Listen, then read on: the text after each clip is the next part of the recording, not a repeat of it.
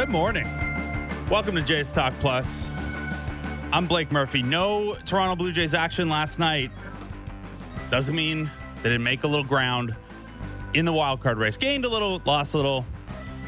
It all comes out mostly even, but if you are someone who looks at those playoff odds every day, you would have seen them just slightly higher than they were the day prior. I was off yesterday, thanks to Ben and Show for filling in. If you missed that show or just want a little reset here, the Jays have gone from, stick with me here, 80% playoff odds heading into the Texas series, 33% playoff odds heading into the Boston series, right back up to 80% playoff odds. I'm rounding here, but 80, 33, 80 feels like nice round numbers that are close enough. That is a big, big swing. That tells you just how much can change over a couple of days here. It also highlights that, the playoff odds are kind of nonsense. They change so quickly, and these are all weighted coin flips. But what happened last night to shift them? Seattle beats Oakland 5-0. So no good there. Seattle gains half a game in that race. But Boston beats Texas. Texas bullpen, once again, not very effective holding a lead, although you only score 2 runs. You maybe don't expect them to. And then Baltimore comes back to beat Houston. That's relevant in 2 kind of tangential ways. The first being that Houston is not a lock to win the AL West. So if Seattle or Texas were to jump them, then you'd be interested in what Houston is doing over there. The other element is if the Toronto Blue Jays land in the second wildcard spot, they'll play whichever of Tampa Bay and Baltimore don't win the division. So Baltimore winning makes it slightly more likely you'll face the Tampa Bay Rays if you land in the wildcard 2 spot. Now, there's a lot going on here, whether you finish wildcard 2, wildcard 3, or on the outside looking in. There's a lot going on between Tampa Bay and Baltimore. Those 2 teams separated by 2.5 games right now, and the Jays, of course, have 6 left against Tampa Bay. So they'll have an impact, whether they want to or not, on how the AL East shakes out. There is a case to be made that even though Baltimore has the better record and Baltimore has beaten the brakes off of the Toronto Blue Jays this year, that you'd rather play Baltimore than Tampa Bay, who for the most part look like maybe a slightly better team. Also, you don't have to go to the Trop where you're cursed. I think if you're the Blue Jays, you can't really worry about that stuff too much. Obviously, you just got to get in and deal with the hand you're dealt. What is certain is whoever gets wildcard 3 gets the Minnesota Twins, and it'll be fist pumping a little bit there. So to reset, Jays 83-67, currently in the second wildcard spot, a game up on Seattle and Texas, who are tied. Now the Jays are about to start a 3-set with the New York Yankees. 3 of their 6 remaining games against the Yankees over the final 2 weeks here.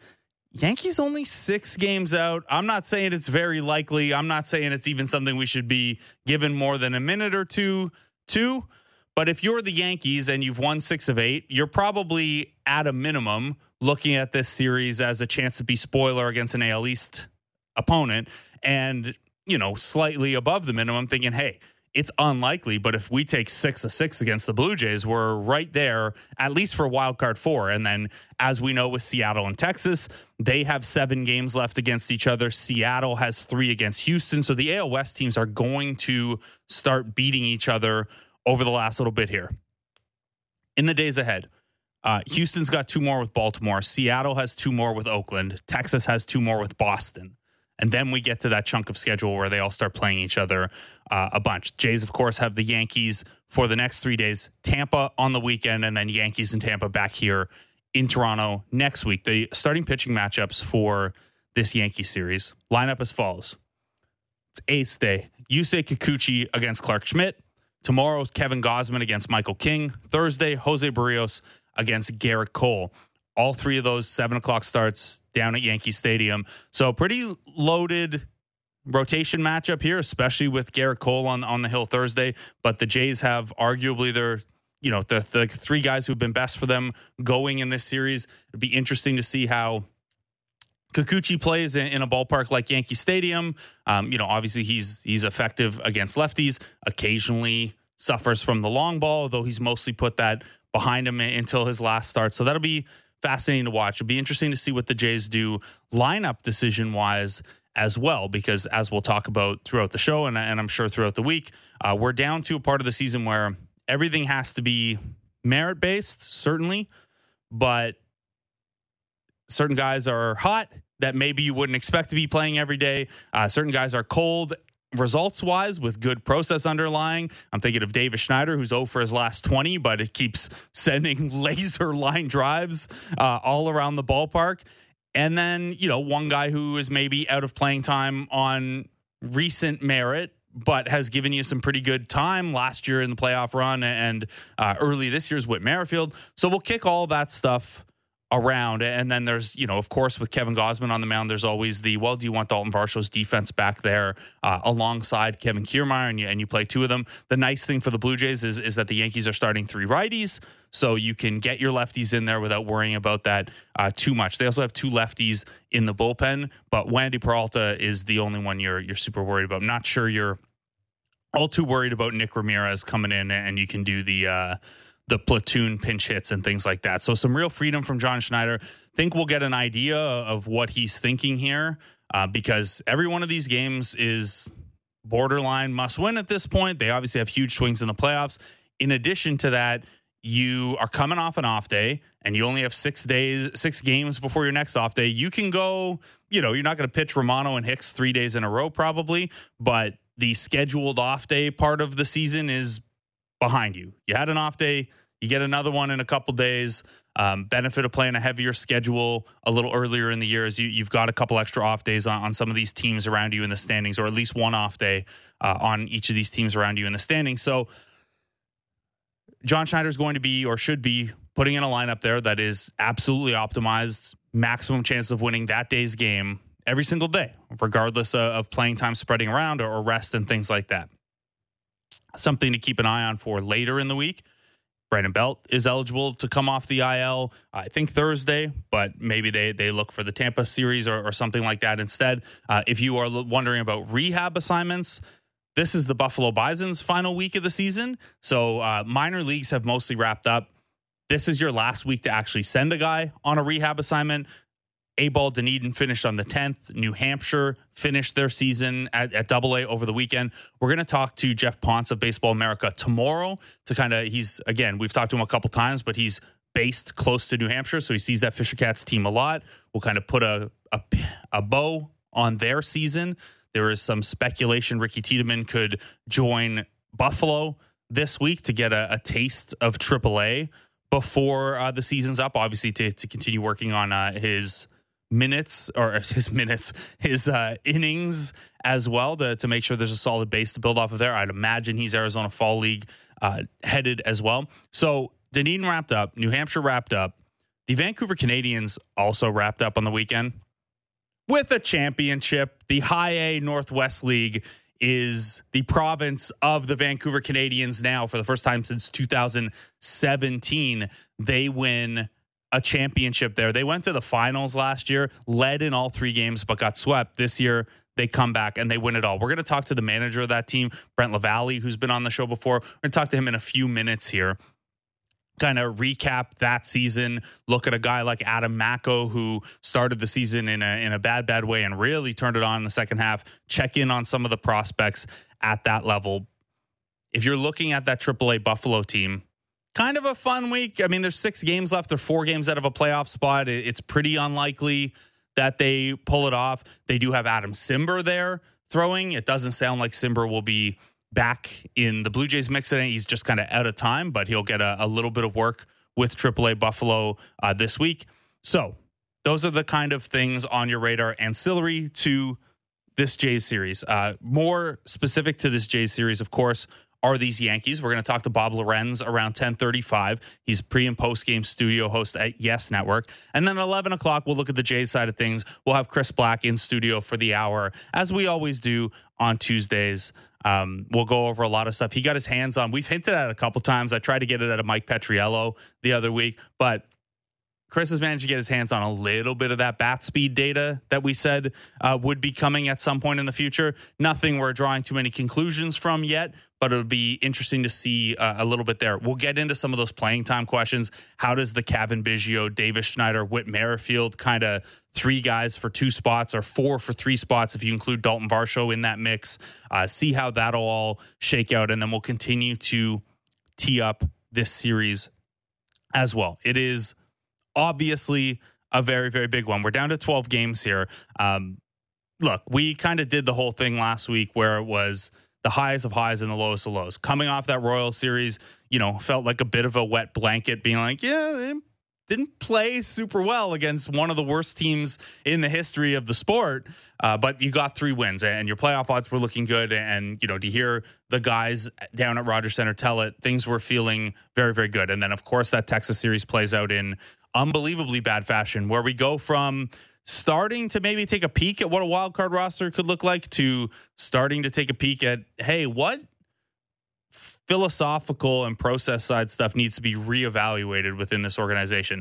And then they sweep the Red Sox. We're kind of back to where we started, although certainly not as I don't think anyone is going to get quite as excited as or prematurely excited as they were after the Royal series, knowing just how difficult the final 12 games are. This is a Yankees team, by the way, that, they haven't been super relevant to the playoff picture for a while here, and they have a negative run differential on the year. They're also a couple games over 500 and have won 6 of their last 8. So not a complete pushover. And again, a team that's going to be wanting to play spoiler, a team that is going to, think they have a slight chance at making a playoff push here. And sorry, I misspoke. The Yankees are 6 games out of a wild card spot, not 6 games back of the Jays. They're 7 games back of the Jays, 6 out of a wild card spot, but still close enough that they could reasonably look at this series and think, hey, if we only take 2, if we only take 1, this thing is probably done. You sweep the series, though, you can at least squint and get yourself into the playoff race here. This is it's an interesting dynamic of the new playoff format where there's the extra wild card spot and no tiebreaker games and things like that. It is unquestionably made the last couple weeks and these 2 weeks to come way more exciting, way more fun. So many games on the schedule each night matter in a way that they really didn't, too many years ago. However, I do feel like it has had the effect of, with the exception of if you're extremely good or extremely bad, it kind of has made the whole regular season slog feel a little less important, where, there are, I'm overstating it to some degree. There are, in earnest, 3 teams fighting for 2 wildcard spots, or 4 fighting for 2 wildcard spots, and the AL West title. The AL East title is still up for grabs. There are good races here, but I do wonder if, the fact that the Yankees could be shaky all year and then make a hard push in the last 2 weeks and be back in the picture is a negative externality of the new format, or the fact that the San Diego Padres, who are 5 games under 500 and have been so disappointing all year, are still, technically in the race and could get really, really hot here. And it probably doesn't matter, but it might matter. I wonder how the league feels about it. I think they're probably pretty positive about it because all these games matter so much and so many teams believe they could do it here. But it does kind of, if everything comes down to the last 2 weeks, well, then what do we do for the last 5.5 months? I'm not sure how I feel about it. Really, I'm still working through it here in year 2. And to be completely honest, I'm probably changing my opinion on that based on how things go for your Toronto Blue Jays, who, they're right there. As a reminder, they don't have the tiebreaker against Seattle or Texas, so they have to finish ahead of them. But in addition to the 1-game lead, they have Seattle and Texas have 7 left against each other. So that means whatever the Jays do, there will be 7 losses added to either Seattle or Texas's column down the stretch here. 3 more added to either Seattle or Houston's column. So the Jays don't have to play perfect baseball from here. They're back in the position of controlling their own destiny. You win out, you're in. You're feeling very good. Even if you go 7-5, I think you're feeling pretty good about things, but you're still scoreboard watching, things like that. So here's what you do. You go into New York, you take a couple off the Yankees. Maybe you can learn some lessons from one of your farm teams, because down in Vancouver this weekend, the high A ball Canadians won the Northwest League championship. We've been keeping an eye on that team all year because they won the first half title. They got to 80 wins. They've been tremendous all year, even as all their players keep getting promoted and they have to make it work with new guys. the manager of that team is Brent LaValle. We've spoken to him a couple of times throughout this season and last. He joins us now. Brent, congratulations on the Northwest League championship. Yeah, thank you, Blake, and thanks for having me, and appreciate all the support. So you guys got it done. 3-1 against Everett. Man, I guess for you, and I've asked you about this a little bit in the past, but now that the championship happened and it happened in Vancouver, you as a North Delta guy, as someone who went to the Nat, I think I saw you posted a picture with your parents on the field after. How special was this weekend for you, not only to win the championship, but to win it at home, to win it at the Nat? Yeah, I mean, winning the championship alone was just a testament to our organization, the players, the work, everything that went into it. And that's the main part of the pride for me, is just what we did as a group. But like you mentioned, to do it with your parents there, your best friends, your brothers, family, friends, and just in front of that crowd, like that crowd and that fan base was just special. I mean, they hung around for a long time after it was over, and it was just a great scene, and it's just going to fuel these players and this staff to continue winning and continue doing a great job for the Blue Jays. So for you guys as a staff, I know obviously at high A ball, there's a lot of roster turnover. I know Gabriel Martinez was with you guys in the championship last year, but a lot of the pieces had changed one championship series to the next. How did it feel for you guys as a staff, and for those players who were there at this time last year to have gotten so close last year and then gotten it done this year? Yeah, I mean, experience is a real advantage. So those guys who would have ended with us last year, Gabriel Martinez, Deshaun Brown, there's so many others that Devereaux Harrison, so many that I'm missing as well. But the experience of being in that situation last year definitely helped us this year. And then what also helped was our low A team last year in 22, Kay Doty, Josh Kasevich, that whole crop of draft class, they played in a championship series themselves with the Dunedin Blue Jays. So just the experience of being in those games is you can't fake it. And that really was a huge factor in going into, being champions this year for us. These are short series. The championship in a 6-team league is a best of 5 for the first half, and the second half winners. You mentioned that experience is a big factor. Those guys coming up from Dunedin to join you guys, or you guys having gone through it last year. When you think about a player's long-term development, how much do you think a couple series like that can help? Just a guy getting to, sharpen those skills he's been working on all year in such a high-pressure environment. Yeah, that's the biggest reason, and probably one of the most important reasons to have successful minor league teams is to put these guys in those situations, and the staff included, put us in these situations that hopefully we get to on the biggest stage one day. And it's just, you cannot replicate that type of stress. You cannot replicate that environment. And the mistakes that come with being in the minor leagues, I mean, they're amplified. They're under a microscope at that level, and it's just you just cannot fake that scenario and setting. And just really happy that for another year our guys got a chance to play meaningful baseball into late September. So I want to ask you about a few of the particular players who were on this team helped contribute to the championship. Let's start with Gabriel Martinez, because he was there last year and he had, a pretty monster championship series here, a 3-hit game in the clinching game. I think 6 or 7 hits the entire series. He had a bit of an up and down year relative to how he closed out last year. How happy are you for him to get that end on this high note performance wise, and how, what impressions did you make of him throughout the season, going through a bit of a tough year for himself, but ending in a good place like that?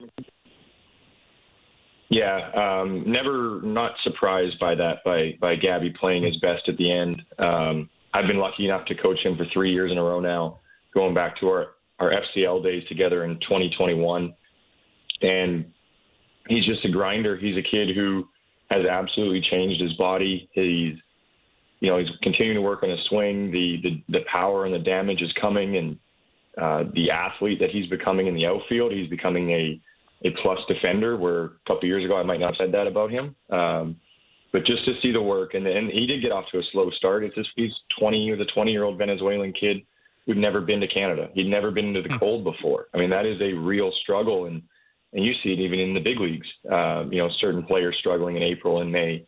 But yeah, he got behind early. He got down on himself, and a testament to how strong-minded he is, how good our mental performance team is, and just everyone just continuing to stick with him. We didn't let him slide with anything. When he was struggling, we kept working. We kept holding him to high standards. And, I mean, gosh, it's just so happy. It's so rewarding to see him enjoy himself and come through in those moments, and it's just a sign of things to come, especially for that young man. Yeah, man, what a way to head into your off-season work, or AFL if he's headed there or whatever. 3 hits in the championship clinching game. I'd imagine it doesn't. You don't go into an off-season any higher than that. You mentioned the mental performance side of the staff, Brent, and someone who I know has spoken with Shai Davidi of Sportsnet about his use of it in the past is Adam Mako. Obviously, he comes over, a lot of change for him as well. Maybe he'd been to Canada before, having grown up here a little bit, but a big change, changing organizations in the offseason. He has a really tough start to the season, and then down the stretch is unbelievable for you guys. 6 of his last 7 starts, he allows 0 or 1 earned run, gives you 5 shutout in the opening game of the championship series. He spoke to Shai Davidi about, that change mentally and not trying to change what you're doing game to game if the results aren't there, and trusting the kind of larger picture and what you're working on over the course of the season. How much did you see all of that kind of come together for Adam in this last month or two? Yeah, Adam's growth was absolutely huge this year, and we got to watch. We competed against him last year when he was with Everett, and he returned to that form and even took 2 steps forward with our pitching coaches, with our mental performance, just being under our umbrella of the Blue Jay organization.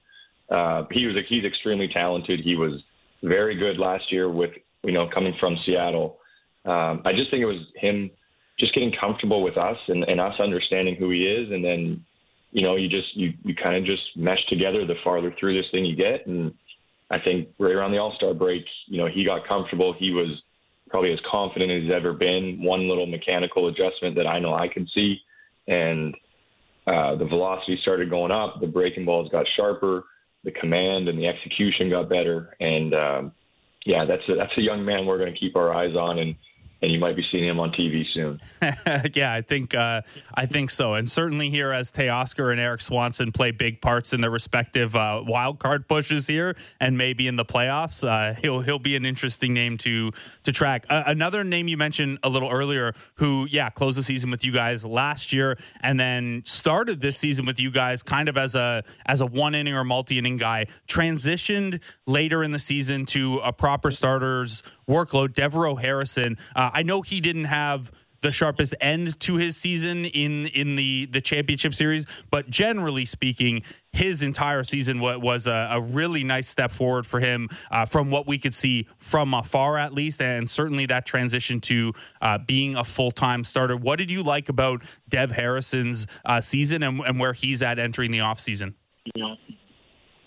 Yeah, I mean, we definitely weren't expecting him to move into the rotation. I know it was something that was talked about if certain people moved, and he just took it and ran with it. I think he threw an all-time amount of innings this year, all-time high. It was spectacular, especially in the middle of the summer there, June and July. He was unhittable. He had a target on his back after those months, and teams hit went into their at-bats with a little more preparation, but he can get you out in many different ways, and the competitor is what I think is going to make him and continue his success. He does not like to lose. He does not like to get beaten. No one you'd rather have out there with the ball in tight situation than him, and he just kind of drives everyone to perform their best and to beat our opponents. And it sounds simple to say, but he brings passion and fire every day, whether he's playing or not. And it was no surprise, but it was just one of those things where, without expecting him coming into the season to become a starter, just what a surprise there, and the amount of innings he gave us and quality outs he got, up and down the order, day in and day out.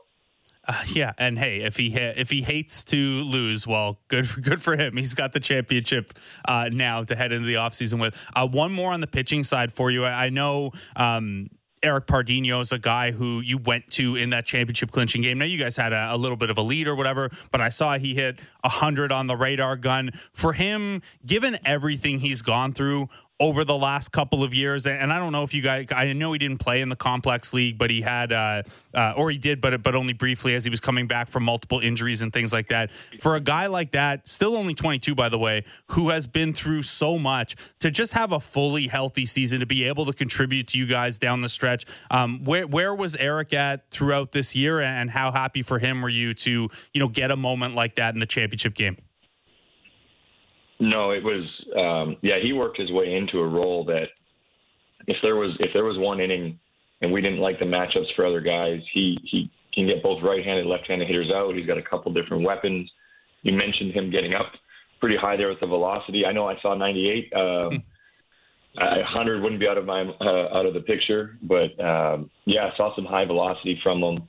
He was a starter back before COVID, before a couple injuries. Last year, coming out of rehab, I think he was in our rehab for probably 2 seasons. You add COVID into that, and it takes a little bit out of you. So getting him back into the grind and getting him through the season healthy was a huge goal. And then the velocity just kept climbing. He kept working with mental performance with our pitching coaches and strength and trainers, and just no surprise. He just, good or bad, Eric always shows up. And he did have some lumps early in the year, and he kept showing up. He kept the same level head and just kept working. And the velocity crept up from the 92, 93 to upper 90s. And if there was a 1-inning role there, and he was circled on our cards, and he was a guy we were going to rely on. And I think he threw 2 shutout innings in his 2 outings in the playoffs, and really excited for where it goes for him. I know he's going to compete for Team Brazil here in a big qualifier here this off season. So hopefully that fuels him to keep working hard in the off season and just riding this momentum into his next year. And that's another name for Jays fans to be listening to. Yeah, and so 98. My spies in Vancouver may be exaggerated. We don't have the savant data for the high A games just yet, but someone had, hey, he just hit 100. He just hit 100, but 98 still pretty damn good. Brent, on the hitter side, you mentioned Cade Doughty and Josh Kasevich a little earlier. Draft picks last year. They spend the whole season with you guys this year. We can scout the stat line, but especially for guys like that who are coming in from college programs and reaching high A pretty quickly there, maybe the stat line doesn't tell us everything. When it comes to Doughty and Kasevich, how were their seasons? I know Doughty was, arguably the Canadians' best player in the playoff series there. How did the season go for those 2 recent draft picks? I can't even start to explain what the 2 of those guys mean to this team and this organization. The level of expectations that they hold themselves to is contagious. And there's no surprise that they went right into Dunedin last year, took that team to a championship series, came up here this year and did the exact same. There's absolutely no surprise. They hold their teammates accountable. Those 2 work on the defensive side as much, if not harder, than they do on the offensive side. Absolutely one of the best left side infields I think you'll ever see in all of minor league baseball. And just going to be an incredible pair to watch grow throughout this org. And I'm not having talked about their base running or their offensive production yet.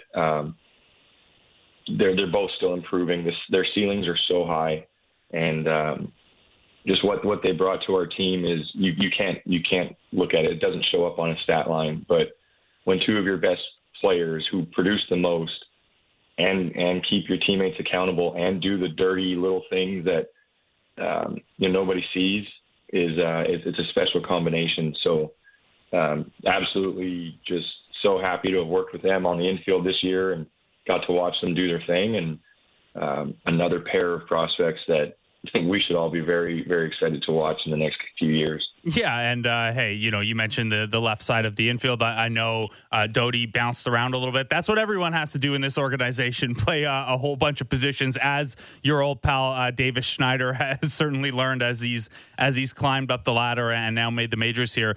Brent, I'm curious. I know you're down in Florida now, so what is the process like on your side and organizationally now? New Hampshire wraps up over the weekend. You guys have wrapped up. Buffalo will wrap up this week. Are the next couple weeks down in Dunedin kind of hey, let's pool all our information together. Let's all get together and evaluate how the year went? Is that kind of where it's at? Does it shift right into off-season development plans for individuals? What is the next little bit here for like? Yeah, I mean, we're full steam ahead. Our coordinators and our front office have been ahead of this, so we've got the falls already planned out. I think we've got instructs going on right now for some of our younger players and some of the players who didn't get a full volume this year because of injuries or whatever it might have been. So I know we've got that going on right now. Some of these guys who just wrapped up will be coming back in for almost some off-season touch points to set them forward and set them up for their off-season and the goals they're trying to achieve there. But we've had exit meetings. We talked about plans for the off season for each player. Reviewed everything you could review. So these guys they're all set for their off season. We got some players going to Arizona Fall League. You got camps down in the Dominican Republic right now. So the season may be over, but the work doesn't stop. And obviously our players will have time to recoup and recover from the grind, but development doesn't stop, and pushing this organization forward it's a 365-day job. Yeah, I can only imagine at this level just how much goes into the planning of every single day of the offseason. Before I let you go here, Brent, I did want to ask about Davis Schneider. I know that you've crossed paths with him in the minor leagues. You see him kind of jump this quickly to the major leagues where, he spent time with you guys in Vancouver last year. I think he spent 50 games with you guys, and now he's contributing at the major league level. How happy for Davis Schneider are you? And did it catch you by surprise that it all happened as quickly as it did, Vancouver to Toronto, in the span of like a season and change? No, with Davis, there's nothing surprising there. He's an incredible dude, incredible person, teammate, everything you could ever want. And he absolutely worked his way to the big leagues. 20 pounds of muscle and a really tight and efficient swing, a great approach at the plate. And then, like you mentioned, some defensive versatility. And, that's the recipe right there. So not surprised by it, extremely happy for him, extremely happy for the message that sends and shows the rest of our players in the minor leagues. These guys that we just wrapped with in Vancouver, they're not that far away. And, Davis worked his way there. He did it all. Everything he needed to do, he was ready to do it. And going back even to the COVID year, and when we got shut down, I know I was a check-in guy for him just to stay in touch, see what he was doing. And so Davis and I go back there. I know our hitting coach in Vancouver, Ryan Wright, had Davis for 2+ years. So there's a lot of credit there to our hitting coaches and especially Ryan Wright. But no, Schneid's is awesome. He's there's probably not anyone who you'd rather pull for, and his teammates and everyone who's played for or with him can probably back that up. But no, happy for him and just excited for these next guys and how close they actually are. And now they've got a championship on their, a ring or whatever you guys are going to end up with. I'm not sure how the hardware works out, but certainly a trophy and the experience of having won a championship in the Northwest League. Vancouver Canadians, they are the Northwest League champions. Brent LaValle, thanks so much for taking the time out this morning, and congratulations once again. Yeah, thank you, Blake. I appreciate it, and thanks for your support. Brent LaValle, manager of the Vancouver Canadians, the champions of High A Northwest League, having gone to the finals last year and coming up just short, winning it this year. It's, I think, the 5th time a Vancouver Canadians team has won a championship. They bounced around affiliation and league level a little bit in the past, but very, very exciting to see that. Super exciting to hear the reports on a guy like Adam Macko, a guy like Gabby Martinez, who ended the year so hot last year that we were kind of looking, hey, does he need a 40-man spot, Leo Jimenez style? This year hasn't gone that way, but he comes through in a monster way in the championship. Just a side note too, if you're scouting the stat line and you bring up prospect stats, just keep in mind that the playoff stats don't count. So you're going to want to look a little closer at that too. Adam Mack will be down one really good start and things like that. We're going to take a break. That was a lot of fun with Brent LaValle, championship manager. We're going to take a pivot here and we're going to start setting up this series between the Jays and the Yankees. Chris Black will join us for the hour at 11 o'clock. But coming up next, Yankees pre- and post-game studio host at the Yes Network. It's Bob Lorenz. He'll help us set up the Yankee side of Jays Yankees as Jays Talk Plus continues on the Sportsnet Radio Network and Sportsnet 360. Discussing the biggest stories that matter to Toronto sports fans. The Fan Morning Show with Ailish Forfar and Justin Cuthbert. Subscribe and download the show on Apple, Spotify, or wherever you get your podcasts.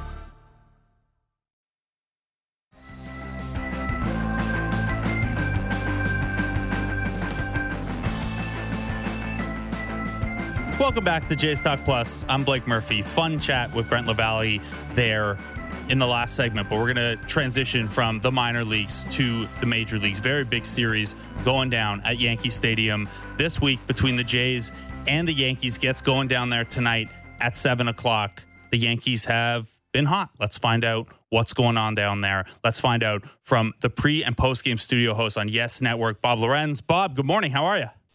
Blake, I'm doing great. How are you this morning? I am excellent. I'm very, very excited for 2 weeks of every game being a must-win for almost every team in the AL and the NL. I guess this is kind of the point of the new format, right? Everything feels very, very important down the stretch here.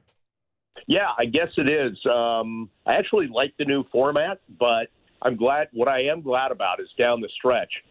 They're playing the Blue Jays 6 times, so that'll be a lot of fun because they can either somehow miraculously defy the 1% odds of getting into the playoffs and get in, or maybe just throw a monkey wrench in the Blue Jays plans, which everybody always throws a monkey wrench in the Yankees playoff plans. So why not, pay it back? What is the feeling around the team right now? Obviously, you have to, it's a competitive sport. You have to, even if it's not super likely, you have to aim for, hey, we're only 6 games back, 12 games to go, 6 against the Jays. We can make the wild card push. Is that the attitude in the Yankees room? Are they thinking spoiler, or are they not thinking as specific as anything like that?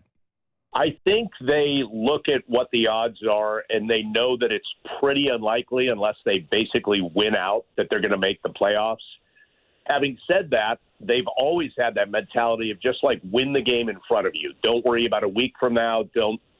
Just win the game in front of you. So that served them well pretty much over the course of the season or the past few years, actually.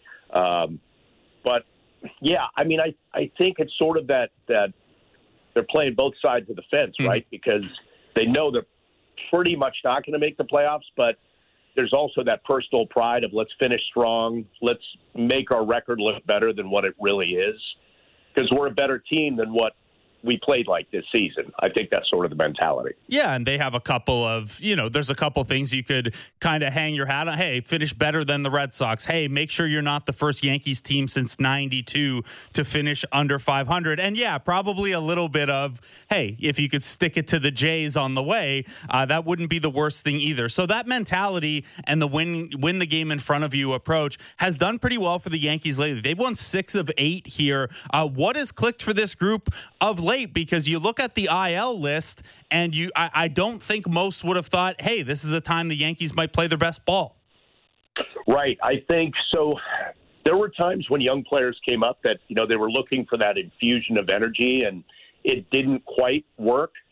I think it worked when some of these players were called up in September, certainly with Jason Dominguez. I mean, that was a reason to watch and be excited. And then, of course, he goes down and is going to need Tommy John or need surgery on his right elbow. So that was kind of a blow.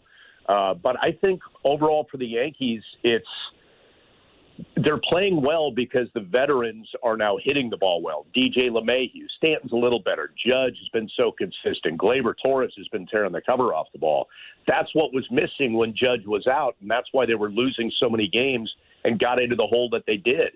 Because when Judge goes out, that's a big blow in itself. But then when the big boys who have a resume in the back of the baseball card that says they're really good players. We're not hitting up to their level, and I'll throw Anthony Rizzo in that, who's on the IL. That's why they got themselves in such a deep hole.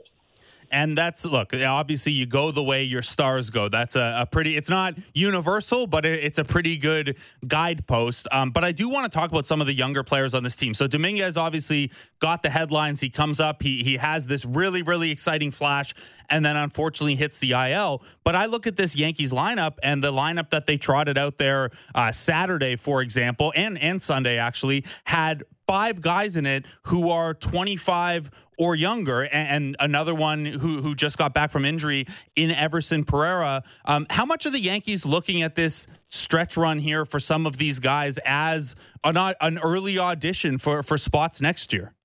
Oh, it's a great way to put it. Absolutely. They're looking at all of these guys and giving them regular reps. Because I think when you give those young guys irregular reps, you don't quite figure out what you have. When you give them the regular reps, you can kind of figure it out. Like, for example, Oswaldo Cabrera. He had made some swing changes that did not suit him well for the season, and that's why he was kind of up and down between the majors and AAA. Well, he's figured it out. He went back to the swing that got him to the majors and kept him in the majors last year. And now, he just came off the 6-game hitting streak. Oswald Peraza is hitting great. He had a 9-game hitting streak that ended on Sunday. Volpe hit his 21st home run. So, yeah, a lot of the young guys are just kind of finding their groove. And I think to a point you made earlier, why are they playing like this? Part of it, it's going to sound weird, but they put themselves behind the 8 ball so much with the record that they had and having to sort of win out and get a lot of help that I think when they realized, and that was a lot of pressure, I think once they realized they're probably not going to make it, maybe the pressure was off. And it's just like, let's just play. Let's throw it out there. Let's finish up strong. Let's do what we do. And it's kind of changed their mentality. It's helped them. Another name that's on the younger side and has been kind of in the middle of the order a bunch is, hey, we're going to talk a great mustache battle throughout this series between David Schneider and Austin Wells. Obviously, the bat hasn't quite been there yet for Austin Wells in his first 10 games, but from what we gather from the prospect people and things like that, this is a guy who can catch a ball game, call a ball game, and there is a decent bat in there based on his minor league track record. What do the Yankees like about Wells and what they're going to try to see from him here pretty much in an everyday catcher role? Yeah, they do like his bat, actually. You're right. It hasn't been up to what they had hoped, what they'd seen in the minors, but it's getting there. He's hitting the ball a lot harder lately. The actual catching metrics and everything, I work with John Flaherty, a former major league catcher, and he's been watching him, and he's like, I'm really impressed with what this guy brings to the table. It's better than advertised. You can tell he puts work into it. And I said this to Flash. I said, you almost don't notice that he's back there. Like, he does that modified catching stance where he puts the leg out and gets lower in the crouch. And some catchers do it, not all do. But when he makes that move, it's quiet. You don't even notice it. And so it's almost a good thing, right, that you don't even notice that a catcher's back there because he's doing such a good job. And I think that's where Austin Wells is at right now. So, yeah, he should be getting those regular reps to see how he factors in next season, because you've got Jose Trevino and Kyle Higashioka coming back, and Ben Rortvedt right now too. But Higashioka has 1 year till free agency. Trevino's arbitration eligible. So you're going to have to figure out, do you move one of those guys and put Wells in? Do you make him the starting catcher or give him, half the reps? I think he's earning a spot on the 2024 team right now. It's a good spot to be in if you're Wells, and yeah, it looks like he's going to get more or less, maybe not against a tough lefty, so maybe we don't see him in there tonight, but he's been in there more often than not since coming up. So you mentioned Anthony Volpe. I'm kind of burying the lead here when we're talking about young Yankees players.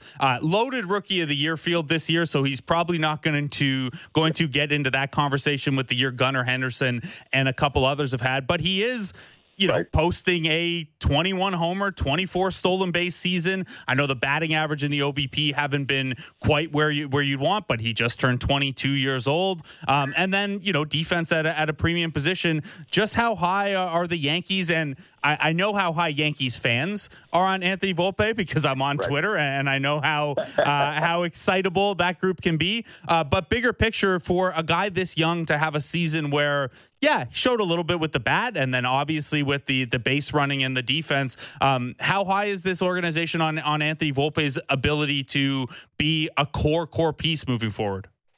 I think the fact that they made it clear that he made the team and was going to stay in the majors and get his reps, and then they kept that word and kept playing him, and he's played in almost every game they've had, speaks volumes about how they feel about him, right? Because you mentioned getting reps. He's getting regular reps. He's getting all these reps. He has the reps and grind of a 162-game season now, which none of these minor leaguers ever have, as you know. So he's getting so much good experience where I think they look at all the numbers and say, okay, it only goes up from here. So if this is his sort of his base to work from in his rookie season, you're going to see a lot of growth over the next few years. So in this series, we'll pivot now to the pitching matchups. We're going to see Clarke Schmidt. We're going to see Michael King, two guys whose roles have bounced around a little bit this year as injuries have dictated. We're also going to see Gerrit Cole. He has 6 top 10 Cy Young Award voting finishes in the past. He does not have one yet. He's right in the mix again this year. Where is your lean right now? Do you think Gerrit Cole, in your estimation, is the American League Cy Young winner? Yeah, every time he pitches, we talk a lot about this, Blake, and it's his to lose right now, I think. I don't think anybody else has jumped out like, oh, that would be the main competition. There are some other good candidates, but he's number 1 in innings pitched. He's number 1 in ERA, or at least he's close. It depends what happened over the weekend, but he's number 1 in WAR by far. And all of those things play in to winning a Cy Young now, not necessarily the record. So, yeah, he's absolutely, I think, it's his to lose at this point with about 2 starts left. And then as for Clarke Schmidt, the guy you'll see tonight, I mean, keep an eye on the cutter. He tried that pitch at the start of the season. He was toying with it, and it did not go well. It was just kind of flat, and it was getting hit out of the park. But he's figured it out now, and it's a real weapon. So he's probably not even arguably their second best pitcher behind Gerrit Cole this season. And the Blue Jays have struggled with guys who throw 4 or 5 different pitches, even without elite velocity. It's funny. I know some teams and some players probably look and see, a 97, 98 radar gun guy on the docket and get worried about that. For the Jays, it's been guys like Clarke Schmidt who can throw, a sinker around 93, 94, a cutter around 91, 92, and mix in a few other pitches there. So a couple of good challenges there. In between them will be Michael King and Bob. Quickly before I let you go here, Michael King's kind of gone reliever to, I guess you'd call opener, and now they're letting him go 5 innings sometimes. Do we consider him a starting, are we considering him a starter the rest of the year, or are they still going to lean on this kind of deeper, well-rested bullpen that they have in a game like that? He's definitely a starter for the rest of the season. They built him up. I think he's actually at full build-up now. I think his last time out he threw about 80-some pitches. So, no, he's always wanted to be a starter, but he knows he had such value in that role of being a 2 or 3 inning guy out of the bullpen. I think he's a huge candidate for the starting rotation next season because if you look at Severino, he's probably gone. Domingo Germán is probably gone. You got to make sure Nestor Cortez is healthy. Frankie Montas will be gone. He wasn't a factor this season, but he won't be in that starting rotation. And so he slots in really well there as a 3 or a 4. And then Johnny Brito, if you've been watching him at all this season, you might see him in the series.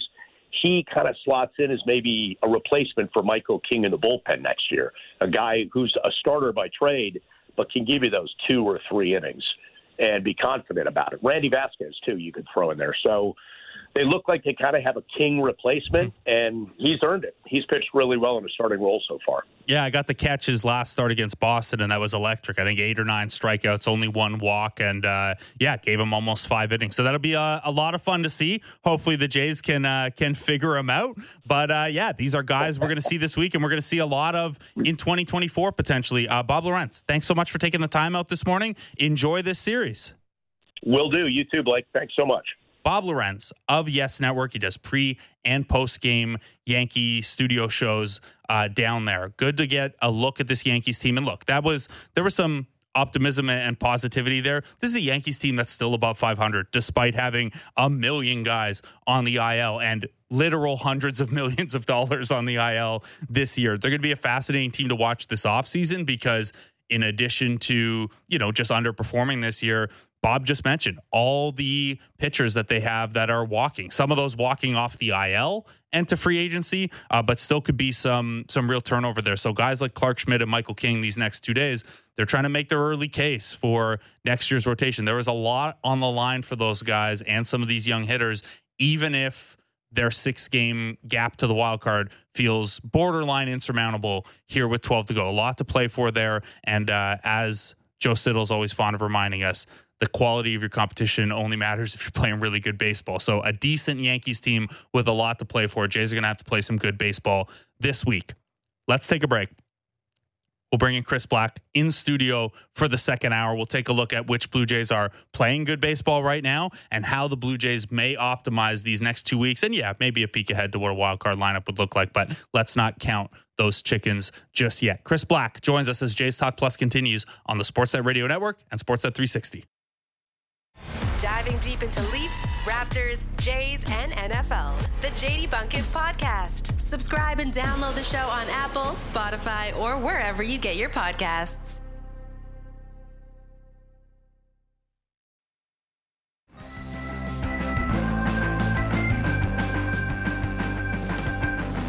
Welcome back to Jays Talk Plus. I'm Blake Murphy, joined now by the only guest who gets to request his own walk-in music or walk-up music, however you want to frame it. It's Chris Black, producer at Sportsnet, at Down to Black on Twitter. Some good threads over the last couple of days. A lot of Blue Jays stuff to talk about. Chris, how you doing, man? I'm doing well. I love that song. Hey, Rosetta, I gave you, what I like to do is not all the time explicitly request specific songs. I like to say, hey, I'd like to hear this band and give you the leeway to choose, and you chose a great Hey Rosetta tune there. Yeah, and that's that's what we do here. We customize the music to the guest best we can. Or if it's Friday last week and it's coming off a sweep of the Rangers, I just go absolutely unhinged with the music and play like Elliott Smith, Needle in the Hay, and Poppy and a bunch of weird stuff. But that was a good one. We'll see what you get at the 11:30 because you're staying with us for the whole hour. Okay, so we're gonna talk specifics about this series. We're gonna do a lot of Jays specific stuff as well. But I want to ask first, we've joked around with this and then like less jokingly joked around about this with Mike Petriello of MLB.com. The bat speed and bat plane data exists out there. So for anyone who doesn't know, Baseball Savant and MLB Advanced Media for a while have been trying to develop stats, and we won't be able to go back. This is not like some of the other new stats where we can retro sheet it and go back and look at stuff in the past. We'll only have data for this year and moving forward.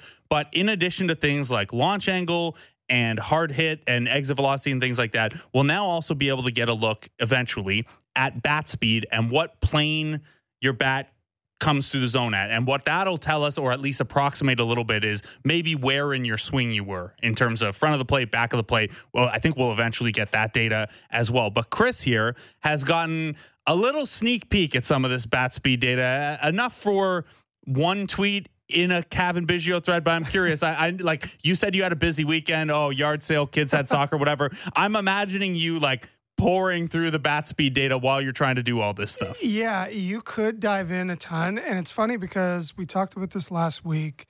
Petriello and the StatCast folks, like it's there where you can access it. If you work in this field, you can access it. They're not like pushing it publicly yet. I think for a lot of a few different reasons, and we don't even know necessarily the reasons, but it is noisy. Like I do think like context matters with bat speed a whole ton. Like, do you measure 2-strike bat speed? Should you? I think probably you shouldn't. Like when I've looked at this, or you isolate it as its own thing, right? Like 100%. Shortening up the swing and try to play defensive. Yeah, and like, do you look at like, is there a difference between? Because this is another thing. Like, to be honest, like your bat speed for an inside fastball will be different than it would for a breaking ball on the outside. So it's like, so depending on if pitchers pitch you more often with fastballs in, your average bat speed might be faster than someone who gets worked away with breaking balls. So there's all sorts of reasons why like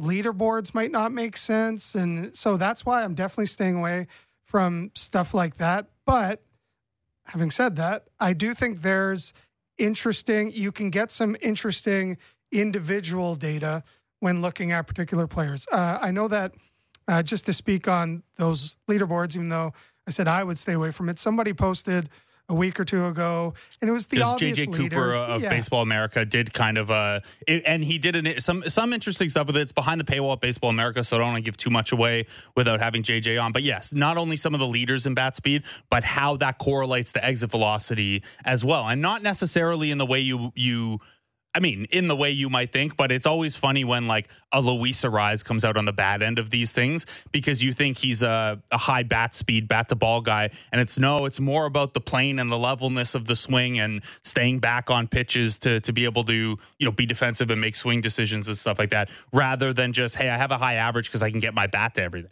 Yeah, exactly. And if you look at the bottom of the list, it is guys like Arraez. It's guys like Kwan. It's guys like Whit Merrifield. So guys who want to make contact, get the bat to the ball. But it's also interesting because like tied for I can't remember what the number was. It was like 188th on the list was like Freddie Freeman, Jose Ramirez, and some other great hitter. And what that probably tells to me, to your earlier point about you probably don't want to use leaderboards for this stuff until we get really familiar with the data, is, well, Freddie Freeman and Jose Ramirez strike me as guys who can do both. Go up there and, hey, if there's something on the inside part of the plate that I can pull in the air, I'm going to get around on that like crazy. Otherwise, I'm cool to sit back and hit a double to the opposite field alley like Freddie Freeman has done like 30 more times than anyone else this year. Yeah, 100%. And what was interesting for the Biggio point of view for that thread I did was, and we've talked about Biggio a couple times this year, was early in the year and we even talked about this in terms of he wasn't getting into the lineup a bunch, and it seemed like when he got into the lineup, he wanted to try and do damage. Yeah. Try and hit home runs, try and get the bat head out in front, try and pull the ball, put it over the fence. But which he's historically done. He was he was the most shifted Blue Jay last year. We thought he was the guy who could benefit most from the lack of shifts, but he's kind of countered by I'm not going to pull the ball that much anymore. Yeah, and but he wasn't getting on base the way he used to. His walk rate kind of went down. Strikeout rate stayed up high. He was pulling the ball a ton, as we said. And as you looked at kind of how his year has gone, and as you look at how good he's been second half of the year, you see a month by month, almost perfect decrease in his average bat speed, and his average launch angle isn't right. They call it attack angle. Mm-hmm. And all it means is the angle of your bat when it makes contact with the ball. Now, what I've seen, and I wish we had data on this, it seems like that has more to do with where you're catching it on your swing. If you're catching it deeper, let the ball travel, as we've heard a bunch of times from the Bo Bichette world. It seems like that's what's happening to Cavan. He's not trying to get the bat head out, not trying to catch it out front. He's trying to catch it deeper.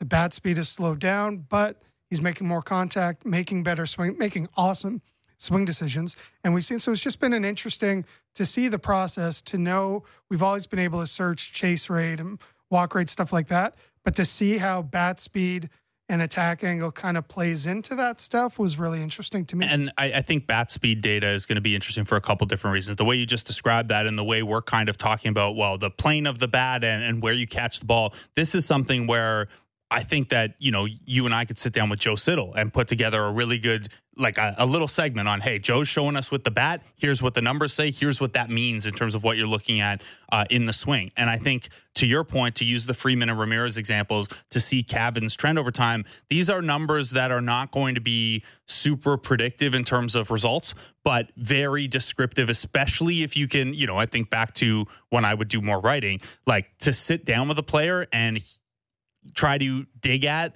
hey, is what I'm seeing what you were actually going through? And you're not going to go to the player and be like, well, your bat speed's down 1.5 miles an hour. But hey, has the change you've been making been about sitting back a little bit, waiting, making those better swing decisions, being a little flatter and more direct to the ball so that you can be a higher contact guy, and then hearing that side of it and marrying? I think it could be really interesting descriptive data, just not probably evaluative data. Yeah, I think you're right. And other than maybe injuries, yep. Guy has a banged up wrist, guy has a banged up knee. The first couple games back look a little slower, that kind of thing. Yeah, we talked about that as one of the places you could look into it. This is Cavan's an interesting test case because he is willing to talk about this stuff a little bit. But I do think I had a moment or a couple of years ago, I dove into some Adam Simber stuff and had a really cool chat with him where we talked about kind of, it seemed like he was changing the way he attacked hitters, especially with, I think it was his breaking ball, where he literally was throwing sliders up in the zone. Mm-hmm. And he was one of the rare like righty slider to lefties who was pretty effective. Yep. Usually, that's supposed to be the way you neutralize a sidearmer, right? Yeah. Is stack the lefties and wait on the breaking ball. And he was kind of the one guy who was, prior to this year, succeeding with that. Yeah. And it, like, the interesting part was it was just so weird to see a guy throwing breaking balls up in the zone, like intentionally. And I kind of, to see the data and to see what was going on, and then for him to give like really honest answers about it and be like, yeah, that's totally what I'm trying to do. And Joe Smith told me that the best way to throw a breaking ball from my arm slot is let it ride up. And so it was really cool. And I feel like this kind of stuff could have the same could lead to similar types of conversations. Yeah. And it's going to be interesting to, obviously this stuff change, like the equilibrium changes because people figure it out and they know to look for X, Y, Z. Once you, especially like the book doesn't get on you any faster than when you start having success, right? Like look at how quickly people started pounding Davis Schneider up in the zone with velocity after his hot start. And we'll get to some Davis Schneider stuff a little later. But the Simber thing's interesting. I think of a conversation I had with Matt Haig, the Bison's hitting coach, about how, the automated system, there are certain ways to game it with certain like pitch types and delivery angles and stuff like that. And hey, Zach Thompson's cutter that comes in from the highest release point of any cutter that we have data for, that stays in the plane for the ABS system a little better than a cutter from a lower point or a flat four seamer from that point. And just the weird things like that you really do need the player perspective to dig in on. What does this mean? Is it noise? Is it something you're doing consciously? And this is where, when we have analytics discussions, I think reasonable people would assume we're not going into players and being like, here are a bunch of analytics. Do you agree? But this is the kind of stuff where it gets really exciting to go in and then talk to a player. I had a great chat with Tyler Heineman last week about the automated ball and strike system from the catcher's perspective. And I talked to Davis Schneider about that before, and we'll get into some of that a little bit later. But yeah, this is where, the bat speed stuff to me is like, I don't know. You can approximate bat speed by how hard are you hitting the ball? How good are you doing as a hitter? What type of hitter are you? But these kind of micro changes or split changes are going to be fascinating to pair with talking to players and talking to coaches about the approach changes. So let's go a little deeper on Cavan Biggio. So the bat speed stuff is one element of this. Looks like he's trimmed down the, hey, I'm going to pull for power approach and try to pull in the air a bunch. And it's been more of I'll use all fields, but this is primarily, we think about making better swing decisions and letting the results fall where they fall. His chase rate in September is 9%. I know it's only half a month, but that is like we talk about Davis Schneider had the lowest chase rate in the minors, or Brandon Bell has one of the lowest chase rates in the Cavan Biggio lately is making those guys look like Vlad Sr. in terms of swing decisions. So when it comes to Biggio and this extreme, obviously we've known forever he has such a good eye. But how much does that level of discernment help Cavan succeed in the role he's in right now? Yeah, you can just tell. It's not the first time I've said this. It's not original, but you can tell when people are seeing the ball well. And even for Cavan, for any player, you can tell the difference between when they're seeing it and when they're not. It's a lack of a flinch when the pitch is coming. It's almost like, right away, even like something on the edge. Right away, something right on the edge, something that would be a really hard pitch to lay off, but it seems like they see it like right away.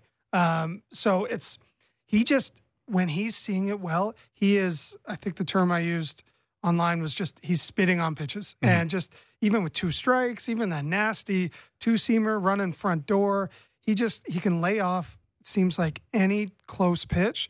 And he's just one of, like I said this before the year began, that I really liked the way the bottom of the lineup was being constructed. Obviously, the way the year's gone, wish the lineup as a whole would hit a little bit more.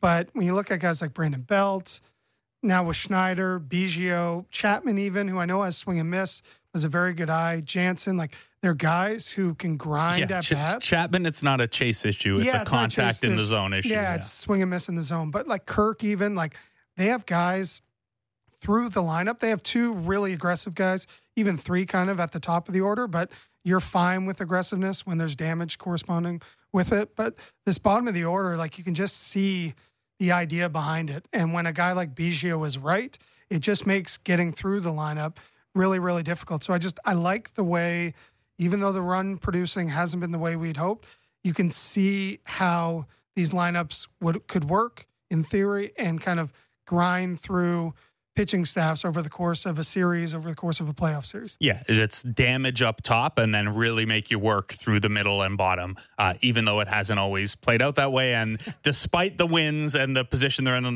the wild card race right now, they really are still struggling to put offense together. Biggio's not been a problem in that. I want to stick with him a little bit because feels like we've done this a couple times now over the years with Cavan Biggio, where the role shrinks or the role expands and he kind of, this is what you'd expect. When we say regression to the mean, Cavan Biggio is a good example of we have 4 years of data that say he's a pretty good player, not elite, certainly not as bad as he looked in April, and then it levels out.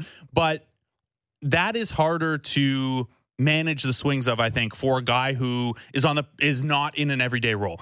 Vlad, Springer, Bo, those guys have ups and downs. Whether you like it or not during the valleys, those guys are going to be in the lineup every day and get to play through it. When it comes to someone like a Cavan Biggio, or we'll talk about Whit Merrifield, Dalton Varsho, those guys, it can be a little tougher because when Cavan Biggio is having the April he has, Whit Merrifield and Santiago Espinal are sitting right there to give potential reps to. I guess just we'll continue to use Biggio as the example because it's been a couple of years of it, but when it comes to not full-time guy, I don't want to say part-time because he's still going to end up with 100+ games and I don't know, he'll what's he at right now? He's at 119 games. So he's going to be, basically, or 99 games rather. He's going to play 100 games. So he's not a part-time player, but guys like this, when we have to, you can't not react to the ebbs and flows. And there is another guy sitting around the corner there waiting for playing time who could maybe Davis Schneider can come up and get hot, or Whit Merrifield can have the first half that he's had. Do you find anything we can take from the Biggio lesson over the years of obviously there's not a monster sample size, but we know the organization likes him. They tell us why. We know that he's a smart guy and talking to him and things like that. I guess just, is Biggio an isolated example because he's kind of not a common player type, or do you think we can extrapolate more from the Biggio example in terms of how we treat these kind of part-time players? A couple things with Biggio. I think there's one thing that's changed, not out of nowhere, but the big change this year is his defense has been outstanding. And in different positions, and the arm has been better at third base. Even at second base, we saw a turn he made on a double play that was outstanding. So I think the defense and the fact that he's probably the best base runner on this team, if not at least among the top two or three. Not the fastest, but in terms of once you're on base, making the right decisions. Yeah, like that. Yeah, and a lot of people talked about it. Just perfect base running on the weekend there when he scored that winning run. But I think that aspect to his play, it's always been in kind of the background of why they stuck with him. But to be honest, I think the defense is literally kind of potentially changed the projection of what he could be and how much playing time you kind of consider him for going forward, especially next year. His defense is really, really good. I'm interested to see what it would look like over the course of a full season with 450 plate appearances. But I think that is the difference. And to answer the other question, this is, and again, this is going back to something we've talked about, but this is how you manage a modern roster of, it's not just your 9 guys. It's not just, unless you're the Braves. Yeah. Unless you're the Braves and you just hit home runs all the time. To me, it's about having contributors 1 through 13 or whatever it is. One thing I was planning 1 through 12. Let's be honest about how they handled the 13th spot. The 13th spot earlier in the year for sure. They're starting to use. Spencer Horwitz sat there for there are a lot of opportunities to use that. I guess 14th man now, but anyway. The one thing I was going to do this weekend, but I didn't when I was busy with soccer games and yard sales, was I'd love to look at the top or all of the playoff teams or perhaps playoff teams and look at their top player by wins above replacement, I would guess that whoever it is for the Blue Jays, whether it's Chapman or Bichette, would be among the lowest of those teams in terms of leading their team. And I think that, and I would suspect that, the 9th spot on each of those teams or the 10th spot, for the Jays would be quite high. So I like the idea of, and as you said, working around the ebbs and flows of your kind of 8th through 12th guys. Like I think that's how you're supposed to do things, and putting those guys into the best positions to succeed, maximizing platoons, maximizing the types of pitches they're going to see. I just think they've handled that in a good, smart way. And we like to get upset at the way certain hitters are performing and not reaching their potential. But I think there's guys and success stories in the way they've deployed certain guys that kind of speak to putting them in the right spots.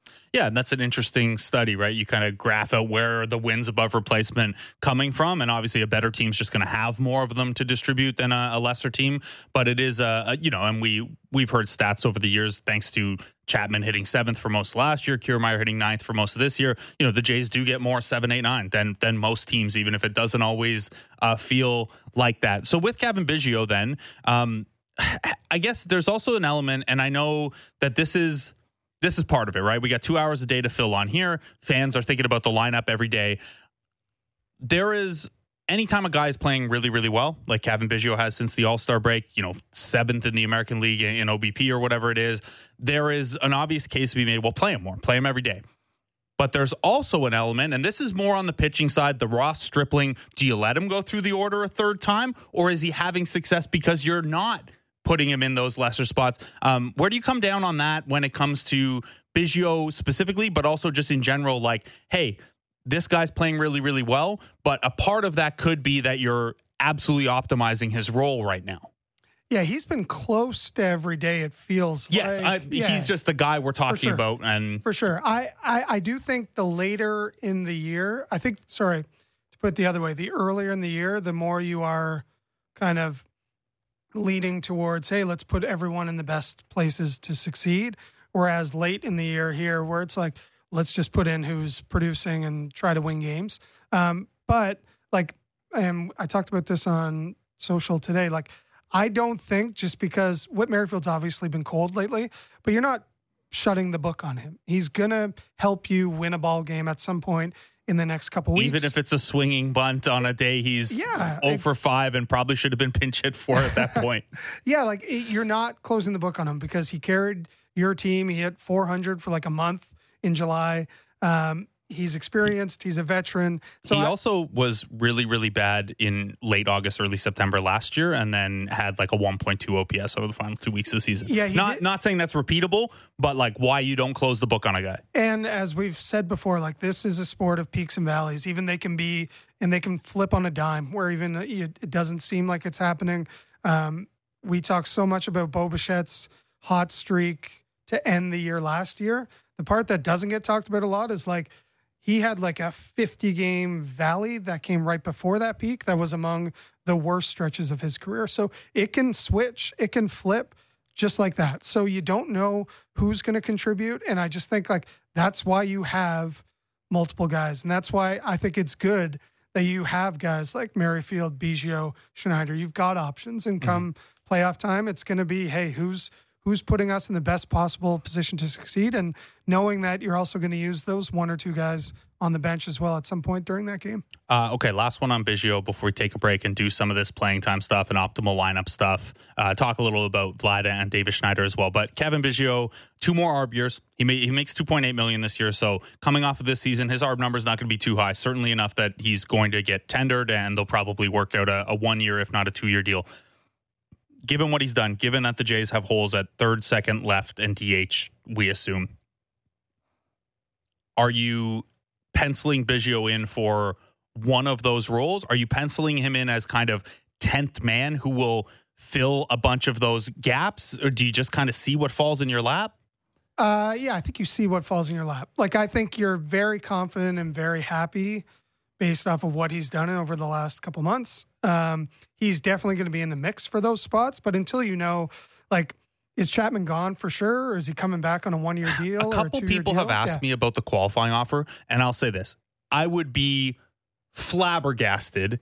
My guess would be completely flabbered if the Jays did not issue him a qualifying offer, because 1 year of Matt Chapman around 19 or 20 million, whatever it ends up being, you're fine with that. And if you, a Scott Boras client signing the qualifying offer at age 30 when it's a weak free agent market, I don't see him signing that, but you're completely fine with it if he does. So, I don't. Yeah, he'll be. See that being I would a thing. 99% sure they're giving him a qualifying offer, but but you also don't know like who's coming back, who isn't. What do these young kids do? Do they like Orelvis' season as much as the numbers, or Barger's season as much as the numbers? Maybe one of them goes insane at spring next year. So you don't know until you know, but you've got a ton of options. And just again, a guy that does all the little things well, a guy who defends well at multiple positions. A guy who's a very good base runner. Yeah, he's going to be in the mix. He's going to get playing time next year. But it's good to have that type of guy when you do have so many unknowns isn't the right word, but like you do have a lot of variance kind of tied into those spots next year. So to have someone that you can kind of depend on and know he'll give you a good at bat, to me, that's valuable to have. But I don't think you're locking him into any role yet. And the positional versatility kind of if you're picturing a big board where you've got all the guys on magnets and all the free agents over here, Moneyball style. I think they used a whiteboard, not magnets, because they couldn't afford them.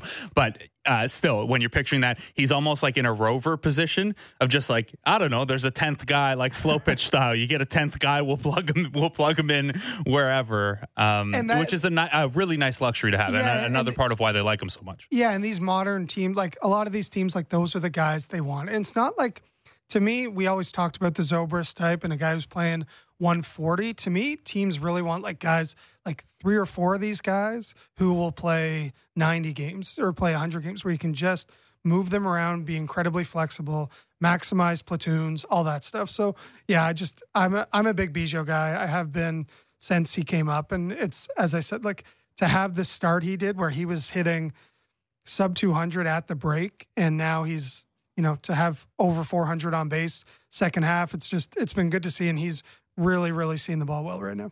Here's an example for you. The Rays have 7 guys who will finish the year between 300 and 450 plate appearances. Yeah, that's not at the top. Obviously, they've got their everyday guys, Arozarena, Diaz, and Paredes, and Josh Lau. But Josh Lau or Brandon Lau? Which one's Lau? Which one's Lau? Oh man, this is going to mess me up in the playoffs so much. Ask an on-air guy. I don't need to know that.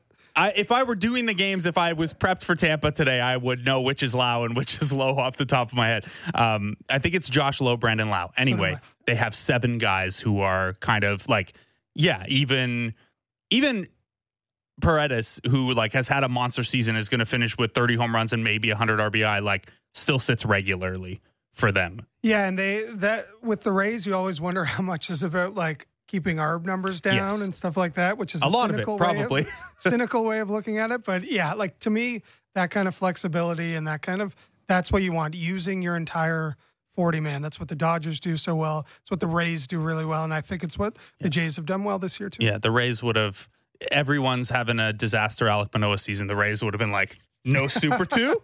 No Super 2? All right, let's Build go. That stadium. Let's go. Yeah, I'll believe it when I see it when it comes to that. Let's take a break.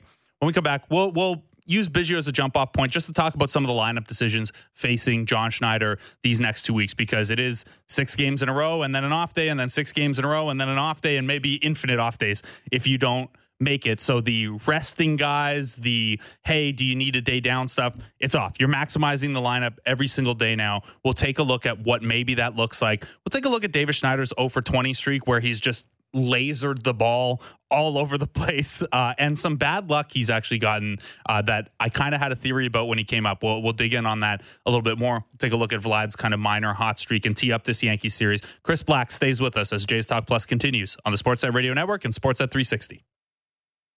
Fresh views on everything in the National Football League. It's the Fan Checkdown with Matt Marchese and Donovan Bennett. Subscribe and download the show on Apple, Spotify, or wherever you get your podcasts.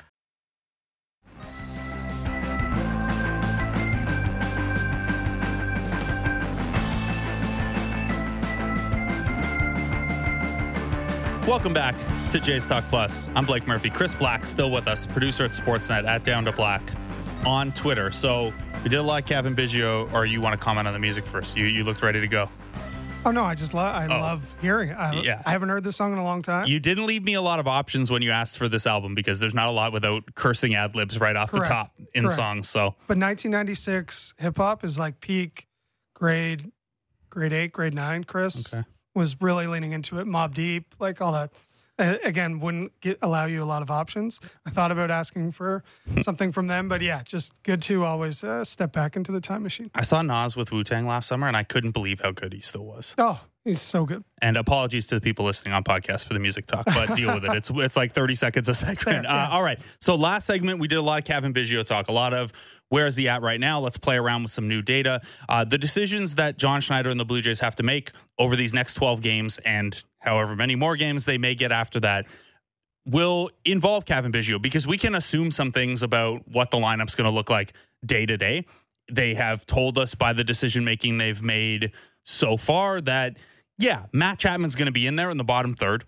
Kevin Kiermaier is almost certainly going to be in there, and let's pencil him into the 9 hole. We know Kirk's going to be in there somewhere because Danny Jansen's done for the year unless they go on a deeper playoff run, and then who knows.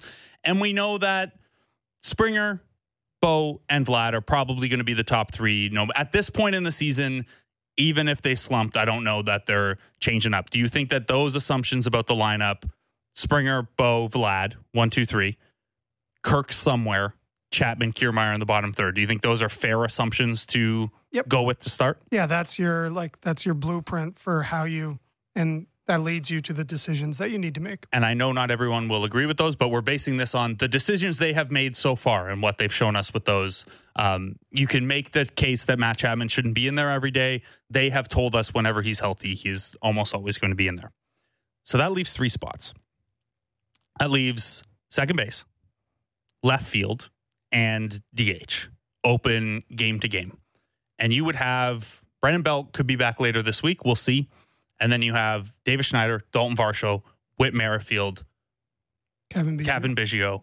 And yeah, I mean, the ancillary, I don't know that Spencer Horwitz and Ernie Clement are getting in there a ton at this point, although they've both played well enough when given the opportunity. Okay, so let's hone in on those 3. And I know you made the case on Twitter earlier today. Very early Twitter thread, by the way. You think at least with Kevin Gausman on the hill, which would line up for game 162, or ideally if you have a spot locked up, game 1 of a wild card series, you want Dalton Varsho in there for the defensive value. Personally, yeah. I understand the arguments for not.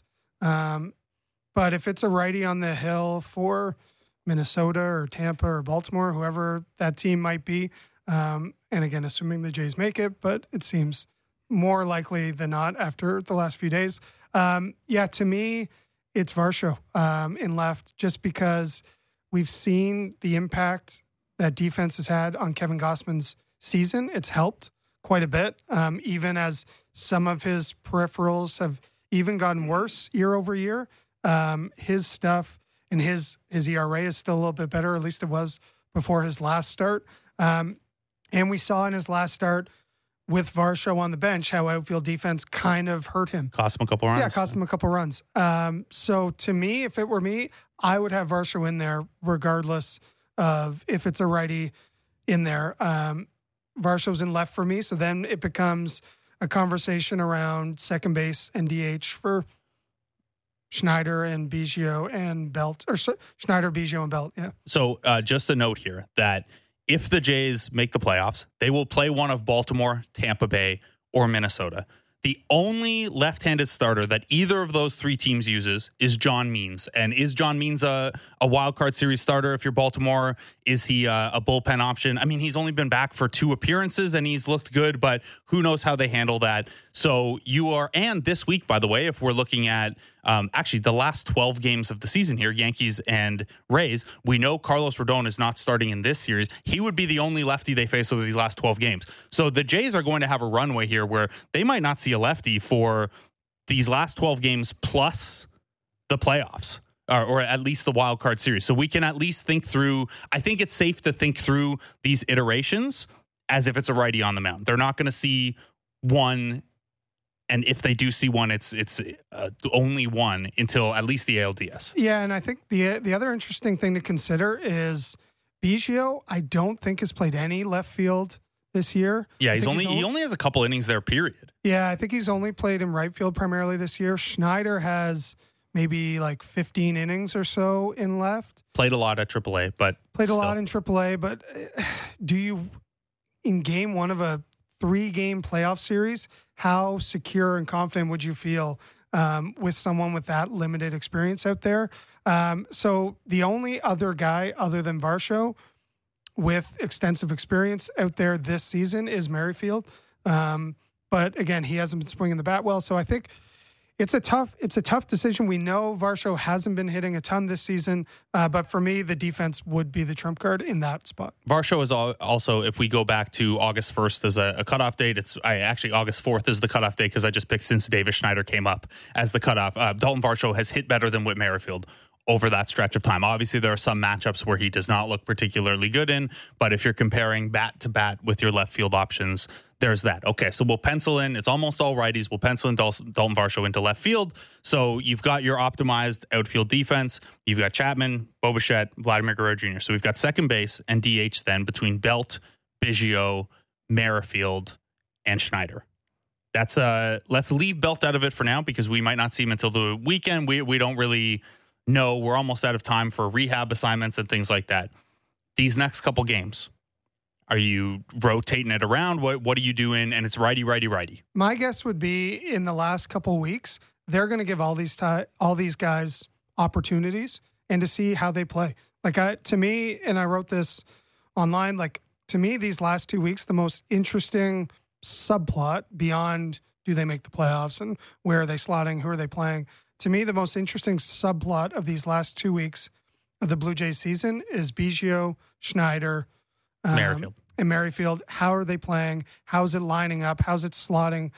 If Belt comes back at some point, you'd have to think he's going to be DHing and hitting. Well, especially with nothing but righties coming up, right? Yeah, just a veteran, and that's why they got him. So it really is 3 guys for one spot. And I know the easy inclination is to write Merrifield off. I wouldn't do that. I think they respect his experience. They respect, we've said you can flip on a dime, you can get hot in the matter of a couple days. But to me, just watching those 3 guys, and again, our team's figuring Schneider out. Is it bad luck? Is it getting burned by the umps? To me, watching, and maybe even more so than those 3 guys, watching what Schneider does over these last couple weeks is maybe top of the line subplot for the rest of the year. So let's go into Davis Schneider a little bit then. And I think that's well said, and it's going to be something fascinating to watch. We'll probably break it down every show the next day. There's also, you obviously don't manage this way, but it's a small tiebreaker of who do you like better as a bench piece who can come in a certain situation. And if you don't if you don't see a scenario where you'd use Whit Merrifield off the bench, but you could see a scenario where you use Biggio, it's a little weird because then you're giving an extra plate appearance to a guy you're saying has less utility, but who could you use when? I really like the idea of, and I don't even know if we've seen this yet this year, but Schneider being on the bench to potentially pinch hit for a lefty somewhere where they bring in a tough lefty to get a guy like Kiermaier out or to get somebody, maybe even Varsho, but just that's a bat that, he's going to swing out of his whatever and he's going to swing hard. He's going to try and do damage. That could be a really valuable bat off the bench in a big moment. And then, you also have to, you then have to consider, are you doing that only if you're down because you don't want to downgrade the defense if you're up? Do you think about structuring earlier in the year, we talked a lot about structuring your batting order so that your 3 lefties were separated, right? 3, 6, 9, say Belt, Varsho, Kiermaier, because you didn't want to give the opposing manager an opportunity to use a lefty. Are you more comfortable with that when you have righty options you trust off the bench versus your whole bench being light hitting lefties? I think the bench at the start of the year was Biggio, Espinal, Nathan Lucas. It was not there weren't a ton of options. And you weren't as confident with Captain Biggio then as you are now. Yep. Okay, so with Davis Schneider, obviously tremendous start, best start over 25 games in Major League history by OPS. There's a lot to like. He's 0 for his last 20. In that stretch, he hasn't taken a walk. He's been hit by 1 pitch. There have been some, including in that extra inning game on Saturday, absolute rockets that just found their way to gloves. He, in 3 consecutive plate appearances in huge leverage spots, not in this order, but lined a hard one to left that was tough to catch, lined a hard one to center that was tough to catch, lined a hard one to right that was tough to catch, all hit too well to advance the runner. I guess, what do you look? There's obviously not just bad luck in an 0 for 20 stretch. You're doing some things. You're having some strikeouts. What do you make of that 6-game stretch or so for Davis Schneider in terms of that? Is it catching up? Is it a little bit of bad luck? Is this only a blip we're noticing because he was so hot before? 20 plate appearances is not a ton. No, not at all. And someone with his profile at the plate in terms of takes a lot of close pitches. Also, when he swings, he's going to swing hard. He's going to try and do damage, and he will swing and miss.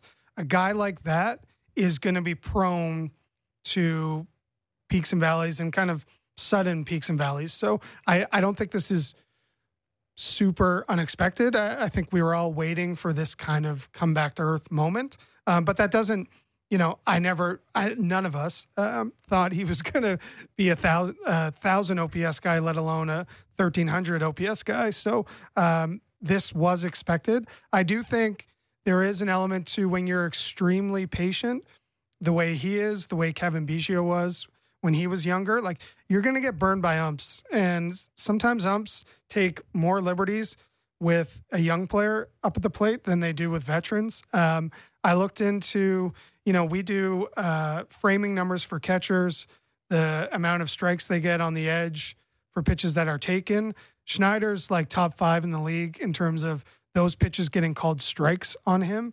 It's tops on the team. I think it's, I got it here, 57%. So it's super high. And it's second highest in the league if you only consider pitches on the edge that are out of the strike zone. So pitches near the edge but out, that's getting called strikes at the second highest rate in baseball. So he's getting burned by close pitches, but also like there's a bit of an element to knowing when you're going to get kind of screwed a little bit by the umps, and maybe you do need to change your swing decisions a little bit.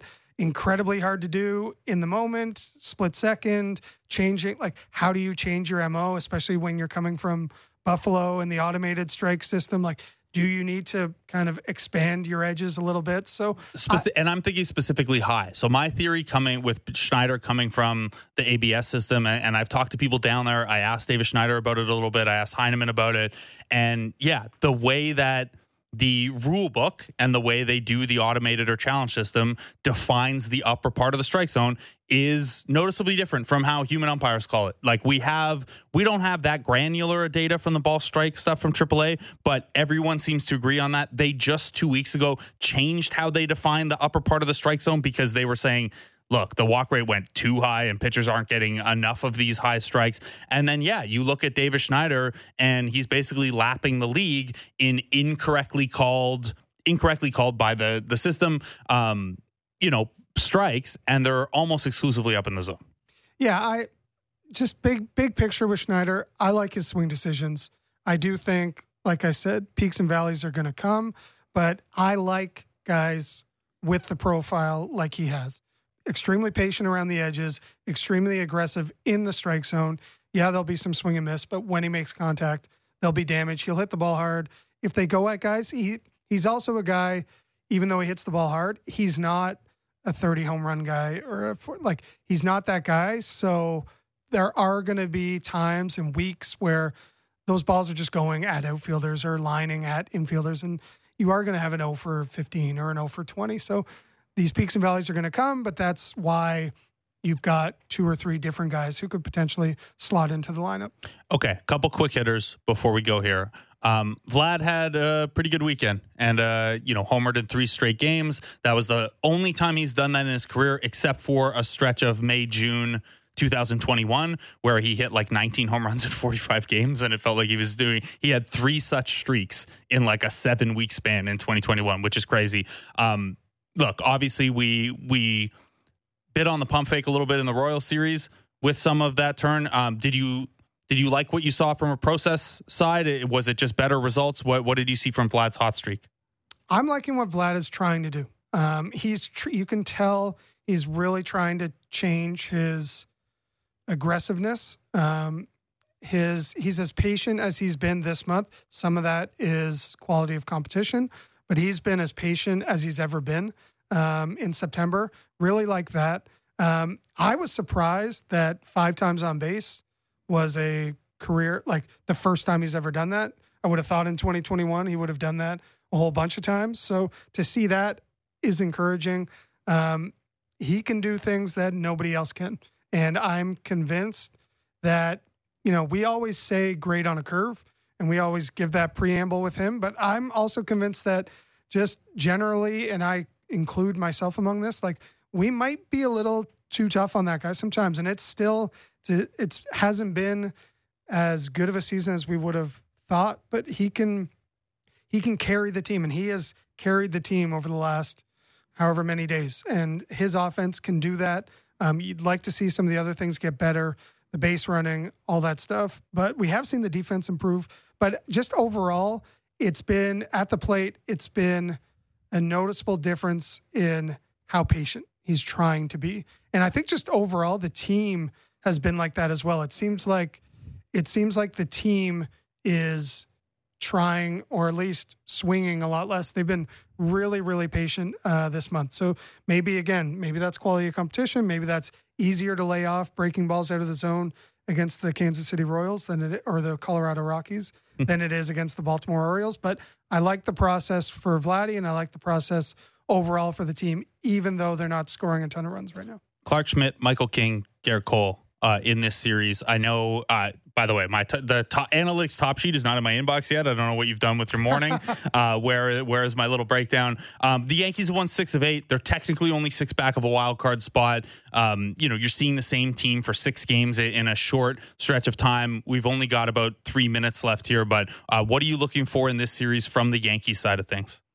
Other than Austin Wells' mustache. Yours is gone, by the way. It is gone. My wife, not a fan. I like the Clark Schmidt matchup. Speaking of Vladdy, he has demolished the ball off of Schmidt in small samples. I think he's got 5 balls in play, and he has hit them hard quite often. King is an interesting matchup on tomorrow, I guess it is. He has changed the way he pitches to lefties. He's very much a sinker slider kind of guy, or sinker breaking ball. But transition to the rotation, had to mix it up a little bit. Yeah, and against lefties, he's doing a bit of a Barrios thing where it's kind of any of his 4 pitches you might see. So that'll be interesting how guys like Kiermaier and Varsho fare against him. And just Cole, there have been some epic matchups against Cole. Guerrero, we've seen before. He's got the Cy Young on the line too, 3 starts left probably. Yeah, the Vladdy, the 2 home runs against him. My favorite pitch, though, to be honest, from that game where he hit 3 home runs, might have been, I think he was down 0-2 against Cole, and there was 97 or 98 outside corner painted, and Vladdy went down the line against him. This was 2022 early, I think, and Cole literally tipped his cap to the guy and was just like, okay, I don't know how to get you out. But the other thing about Cole, Kevin Biggio, not great numbers in terms of average. Cole will strike him out, get him out from time to time, but Biggio has done damage against Cole in the past, a couple of home runs and a double. So I'd be interested to see if Biggio gets into the lineup. He doesn't always go up against high velo guys who can work the top of the zone, but he has done damage against Cole in the past. Clark Schmidt gets it started tonight, and with the exception of Vlad, a type who has given the Blue Jays some trouble. 91-92 cutter, 93-94 sinker, sweeper, curveball, changeup. I'll locate him in a couple different spots. It's a thinking man's pitching matchup, or the Schmidt side. Kikuchi has been more of a thinking man's pitcher, but also he could just lean on the stuff and just gas it in there. Should be a fun one tonight. Chris Black, thanks so much for taking the time out this morning. Anytime.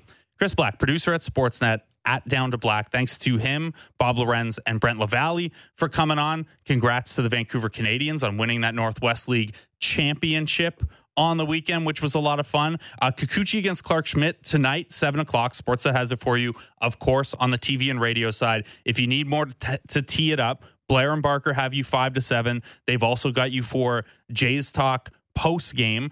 Brent Gunning and Sam McKee are coming up next. I'm sure they will talk a little bit about that if they have time between all the Mike Babcock stuff that surely they're still digesting, and a weird week in the NFL. Although it's Tuesday, I keep thinking it's Monday because I was off yesterday, and because my brain is mush from this playoff race. We will be back at 10 a.m. tomorrow to talk to you about this one, to tee up Kevin Gausman versus Michael King in the second game of the series, to take a look at what happened Seattle at Oakland, Texas versus Boston, Houston versus Baltimore. Big night in the American League.